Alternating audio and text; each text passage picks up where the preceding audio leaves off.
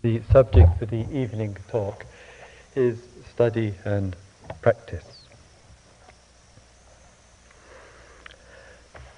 Sometimes when we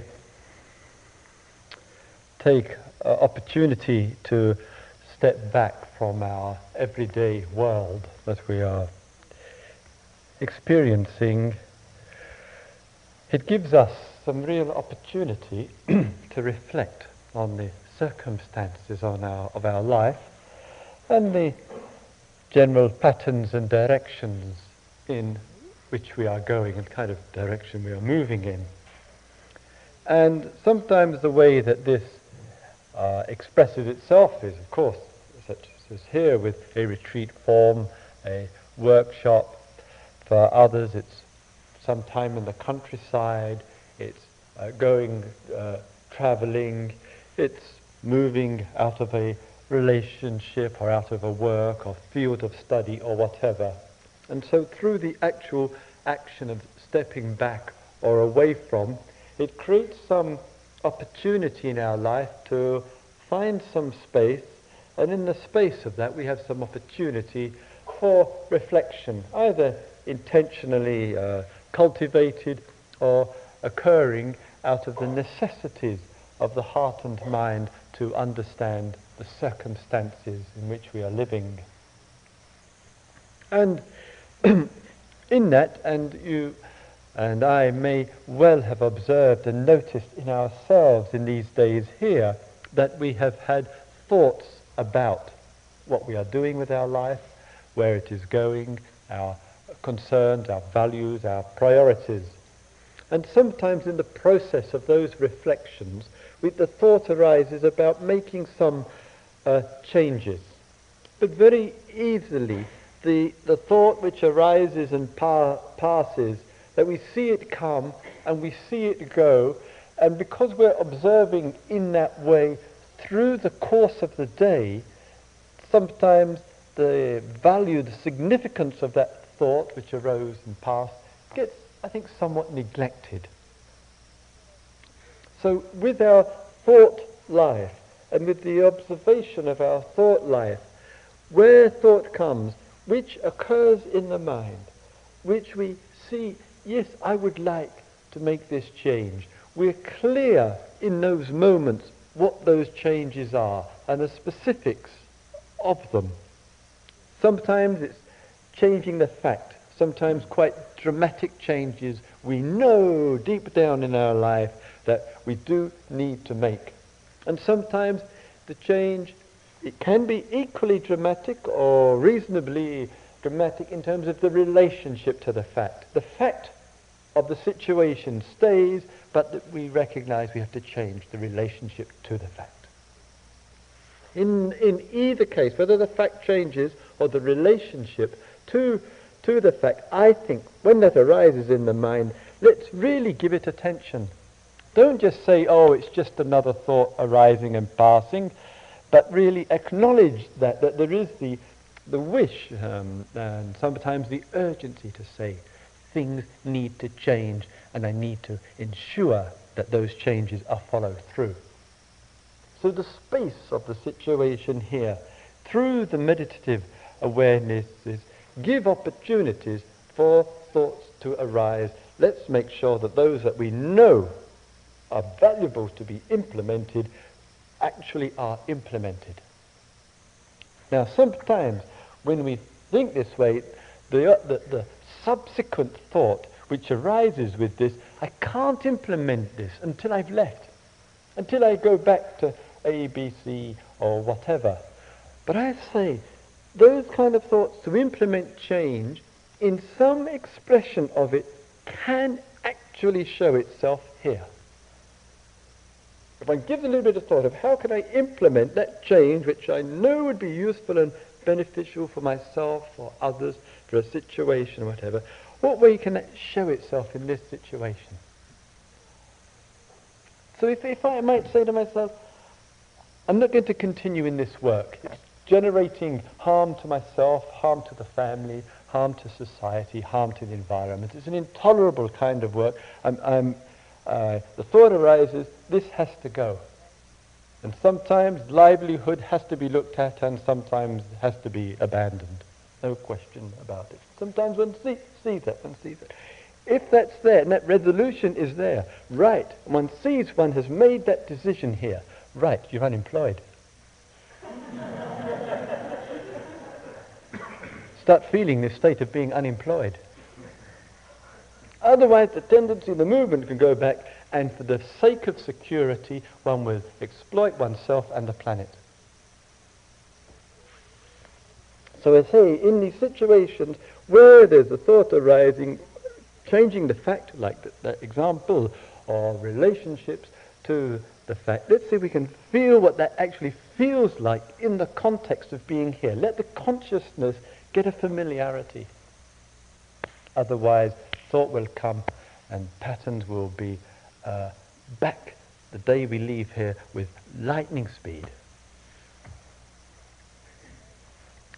One of the areas, and a very common one, and if I dare to say in North America, more predominant than elsewhere, that sometimes when a person implements changes in her or his life, in the implementation of them, it opens up the space. And one of the most common things that one hears here, and as well as from North American travelers who are on the road, is almost the mantra of back to school. This it's like, I don't know what to do with my life, I don't know where it's going or whatever, I've got no knowledge, no qualifications, none this, none that, or whatever. So the thought arises, back to school. Well, what about regarding it as really back, like a regressive back to school? And so sometimes we use education, and we sometimes imagine that education and further education is to cure the problem. Maybe education is the problem. It's contributed to the immense problems of our society and of our planet. And I think one has to really consider very carefully and consciously the relationship of education, the forms of it, the cerebral activity of it, how so easily it's alienated from the deeper things of life. But if we're going to study, what are we going to study? What really matters? How much ego investment is it? How much is it the desire for money, success, status, security? How much of that is really driving oneself into that? What would it be to abandon going back to? And I'm saying this, and I'm aware that there's not the kind of social security support system that we have in Britain or much of Western Europe and Scandinavia, though our government is doing its level best to deteriorate it as quickly as possible.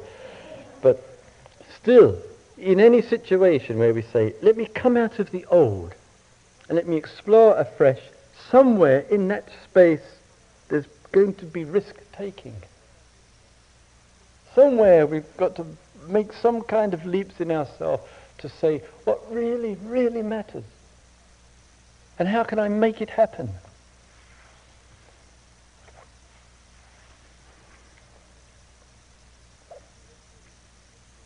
In the old days, if we take the little bit of the Buddhist tradition here, and I think some of the original spirit of it, which has long since been forgotten, is that in the original spirit of it, one has then what were called bhikkhus and bhikkhunis. Those of you who are familiar with Buddhism will know these, some familiarity with these concepts.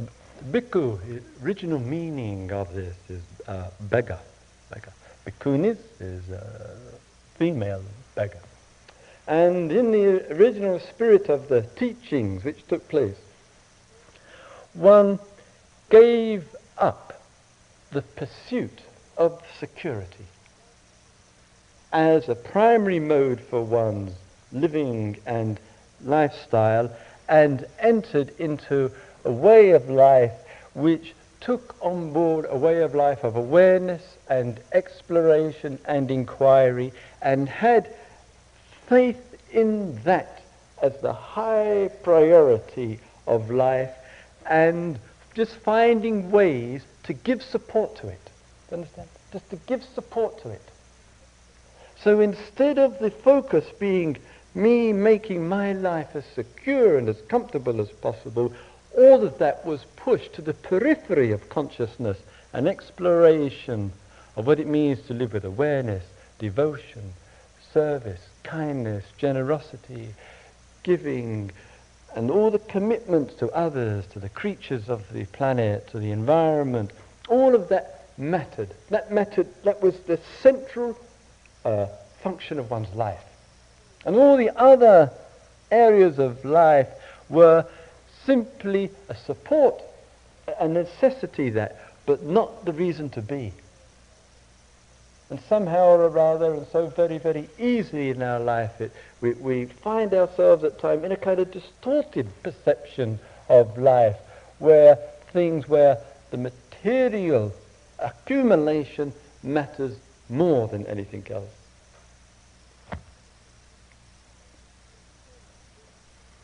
So sometimes when we speak, and I'll take it a little bit further in a minute, but when we speak about spirituality and spiritual practices, then we're asking, as in the talk last night, how much am I willing to really bring these areas into my life? What am I truly willing to sacrifice to make that the living present? And these kind of questions, in different ways, in different reflections, do arise here. People come and they say in the interviews, they won't say it in a group sometimes, they'll say it in the one-to-one, do you think I should shave my head and take ordination? Do you think I should go to Thailand for a period of time, or to India? Do you think I should just move out of the city and go and live in the desert for a while, in the caves or in the mountains or whatever? Do you think I should just take a chance and give up this very nice, comfortable salary that I've got and go and do something which will really lower my standard of living and my partner's standard of living and my children's standard of living? Should I take those kind of risks? And I would say, yes, yes, yes, yes, do it, do it, do it.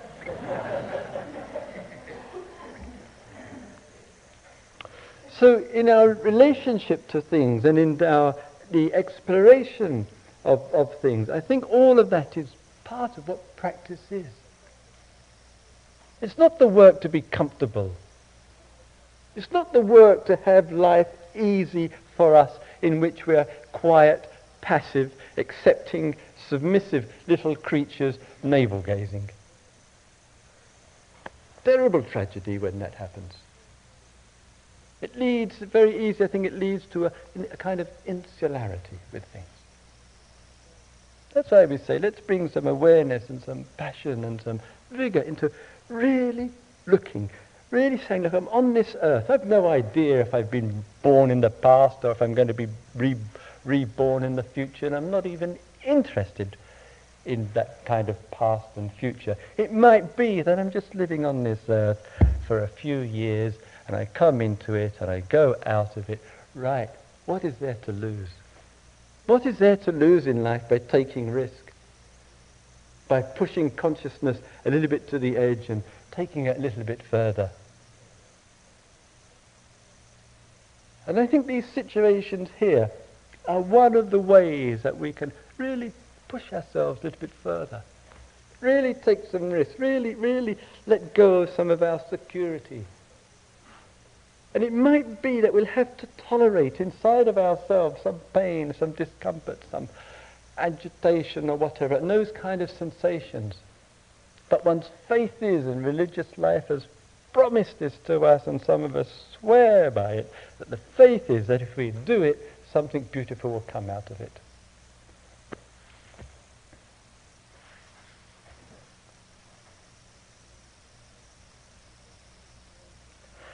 sometimes in the exploration of practice and all that's implied in a liberating way of being, sometimes we become interested in the background to these things, the tradition, the area of study, and in relationship to these things. I rather got a reminder of this today. I went over with a dear friend of the centre here, who has a number of years contributed to looking after the accounts of this place, an immensely unenviable task. And he and I took a walk over to see, as some of you will know, just 15 to 20 minutes walk away from here, a new study centre. And various people of practice who have spent varying lengths of time here have put the funds up, and with the agreement of Joseph and support and enthusiasm of Joseph and Sharon, who are co-founding teachers with Jack of the centre here, have in the process of forming this study centre. And I understand from Gavin that there's the intention to build a large library and to have some study courses in some of the scriptures, presumably primarily Buddhist scriptures, and all of that can be a useful and valuable resource for learning. But, however, in any kind of focus and exploration, where it involves study, one, as I feel, has to be very, very careful for. Because sometimes, and certainly with Buddhism, which appeals, I think, immensely to people, to the intelligence inside of people, though Buddhism sometimes is completely unintelligible, and also to the deeper intimations of life. But sometimes, and what the danger of that has been historically, is that it becomes intellectually fascinating, intellectually stimulating. And what one has seen, I think, too much in the East, and having been a person who spent 10 years in the East, 6 years as a Buddhist monk in the East, that in a kind of general framework of an overview over the period of time, that sometimes the study began to creep in more and more and more and more. And what was it at the expense of? The expense of practice, of course. Practice is much tougher to really study oneself firsthand than to get the information out of a book. And so the practice began to deteriorate to the point that in some Buddhist countries there's just a few tiny shrinking violets of an oasis. And the rest is surrounded, as some of you know, by the desert of study. And it's a terrible, terrible tragedy. And the Buddha, who puts things, some people say I'm blunt, I think he puts it far better than I can. He says in one passage here, and I think this is for anybody who loves study, whatever it is, or reading Buddhist books or whatever, he says, one who studies but doesn't practice, such a person cannot be said to be a follower of the Dharma, of the teachings, the spiritual teachings and practices dealing with the realities of life. That's the Dharma. One who studies and doesn't practice cannot be said to be a follower of the Dharma. Such straightforward sentence. But what happened historically, and I mentioned this partly because of the slight shadow of that centre nearby, that a few hundred years later, a person named Buddha Ghosha wrote a book called the Visuddhimagga. It's a kind of huge technical monstrosity. And in this huge book, which the Theravadins have worshipped, Buddha Ghosha makes this statement, and he says there are two types of people who follow the Dharma, one who practices and one who studies. He obviously, since he propounds to be a follower of the Buddha, obviously didn't realize or didn't notice that he said something in total contradiction. So again, for people like myself and yourself, in spiritual practices, and the application of them and the commitment must be truly the mainstream of things. And in that, then it can embrace other areas of our life, our study, our work, our relationships, our reading, our knowledge. But if it goes the other way, I think one ends up with a church, and one ends up with a tragic deterioration of spiritual life. And these things, I think, have to be looked at honestly and straightforwardly, nipped in the bud, so to speak. Otherwise, in a few years' time, this fabulous centre here could end up as some tragic Buddhist university. And as George Bernard Shaw, one of the great Irish writers, once commented, and I am sympathetic to the view, he slightly exaggerated it, but I'm sympathetic, when he said, "The only time I stopped learning was when I went to school." So I think in our looking at these areas, what we can fall back on and what changes that we can make in our life, looking very deeply into these things truly, truly matters, so that we have the priorities there for us. But then there are people, and there are people among you, who say, and I know, and who are friends over the years and friends of the centre and have tremendous commitment to these explorations of life, will say, I am continuing my practice. I am engaged in practice. I'm doing my practice. For those with a small mind, and I mean that, a small mind, person thinks of their daily practice, the small mind will think of sitting in this peculiar cross-legged position morning and evening. And the person would say, well, that's my practice is falling apart, meaning the person prefers to spend their time in the morning looking in the mirror and brushing their teeth, which is fine. As long as one sees what the image is in the mind that's generated, it might be more useful than sitting for an hour or so. So again, if we're a small view of practice, we'll think of it in small terms. If we have a larger view of what it means, then we won't be so concerned about sitting morning and evening. We'll be much more concerned about what the totality of the day is.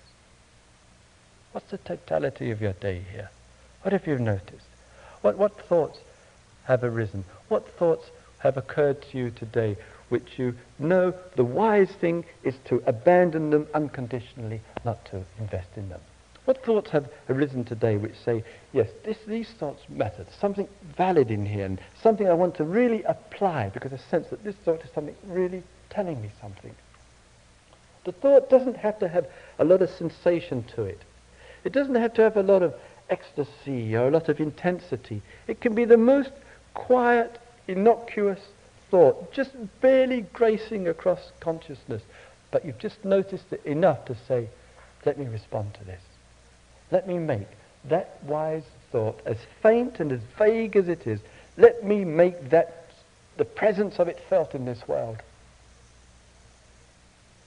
Let me find ways that it shows itself in this world today. Then practice is practice. Practice means something. It brings something into the world which is beautiful, and it's the only true legacy of the human experience worthwhile leaving. Not to leave traditions, and not to leave lots of knowledge about books, and not to be interested in preservation of what's dead, which is the past. But the real transmission, the real, I think, spiritual teachings, and the best of the tradition is we look, we observe, and the thought that arises to actualize it when it's beautiful. And when it's not, abandon it without any concern. But then a person, as I mentioned, of people, we look at ourselves and our relationship to the world. And one says, here's the present running from the past to the present to the future. And some of you here, a number of you, along with the friendships, are such where one, in thinking about practice, say, well, I am engaged in my practice. And I know many of you have made tremendous changes to help actualize the whole sense of what that means in your life. So what easily occurs for us is the sense and the view of maintaining, which is appropriate, the continuity of practice in all the diversities of daily life. One really says that's there. But that's not the heart of the teaching. Maintaining continuity of practice and keeping that flowing, that isn't the heart of it. Because what has been said in the present and what the Buddha has said and said so beautifully and poetically is he speaks about the end of practice. What is the end of practice? And I'm addressing this particularly to people who have years of exploration under their belt. Where is the end of practice? And really to understand to explore what that means. So when in the kind of poetic illustration that the Buddha used, he gives the famous simile of the boat. One gets in the boat and one crosses over the river, and one gets out of the boat on the other side, and in getting out of the boat, one doesn't start dragging the boat around for the rest of one's life. And he says the teachings are the boat. So one abandons the teachings. Even the teachings have to come to their end. Even the practice is not worth being identified. Even that is to see the cessation, the end of the teachings. What does that mean? What would that mean in life? One speaks of the end of the selfishness and the end of greed and the end of aggression and confusion and anxiety and all that unpleasantness, the end of ruthless ambition and obsession with knowledge and study and all of those things, and speaks of the end of that, and we can say, yes, I can get a sense for coming out of that, liberating myself from that. But in that kind of non-attached way of the teachings, non-attached way, that the teachings tell us even to end what we have been so committed to, realize the end of the practice. What would that mean for us? So sometimes when we stop and we start exploring and looking into these things, one says, if there is practice, and one says, I have to see the end of practice. If we think of practice, we can't really think of practice without, in some way, to some degree, thinking of self. The appearance of practice, the manifestation of it, the application of it, in the numerous considerations with it, it does include the consideration of self.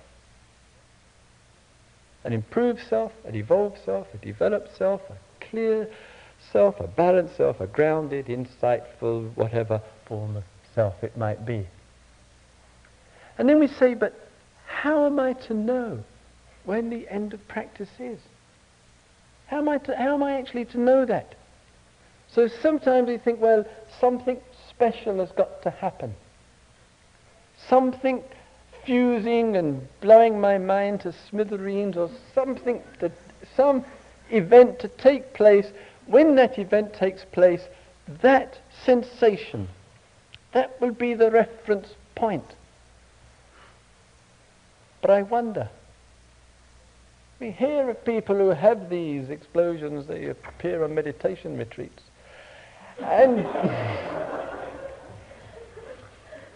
And sometimes that kind of looking towards, that kind of position in that way, no matter how big the explosion might be inside, how easily everything starts to form back together again. Maybe a little bit less than what it was before, and then one says, oh, I've got to get back into my practice. I've got to get connected with my practice. So I'm not sure if there is any indicator, any real yardstick, which thought can come in and say, this is the end of practice. This is the completion. This is the fulfillment of it. I'm not sure if a sensation in the heart, mind or body is the way that will tell us. So dare we, for those of you here, particularly who have years of exploration under your belt and have many commitments, devotion and service and awareness and inquiry and looking into things, dare one raise the question, what is the end of practice? What is the finishing of all this practice? And to actually allow that question to actually enter into one's vision, into one's looking. Because if we are, and it's not to be anything abstract in any way whatsoever, if we're to discuss the end of practice, then that means the real discussion and exploration of the end of self, the end of self as self-interest. Practice, full practice, relates and feeds back to self. The improvement of self, the betterment of self, the nourishment of self, which is appropriate and fine for people of practice. But the teachings speak about the end of practice. Therefore, the end of all idea of self-improvement and things getting better.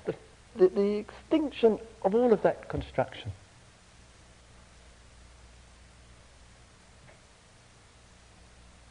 So even a challenge to discover and to see the end of the Dharma.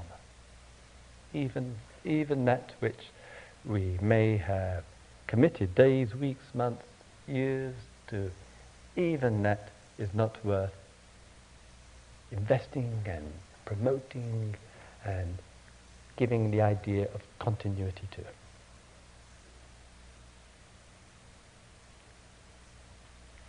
I think in the teachings themselves, we speak of the teachings, the appearance of the teachings in our life, the sustaining and the support for the teachings, and all of that certainly takes place here at IMS and elsewhere, but never to be satisfied with just the beginnings and the middle and the support for. Let's take risk. Let's see if we can discover the end. Let's leave the boat behind. Then I sense that in that there's some other discovery I'll speak about in other talks, some other discoveries which take place, which don't have any construction or framework to them, have no form, no history to it, no past to it whatsoever. And I think as human beings, something other is apprehendable, is realizable, it can be tangibly known.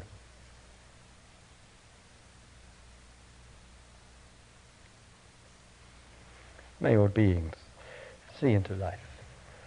May all beings see into the nature of things. May all beings be liberated. Let's have a couple of quiet minutes together, shall we, please?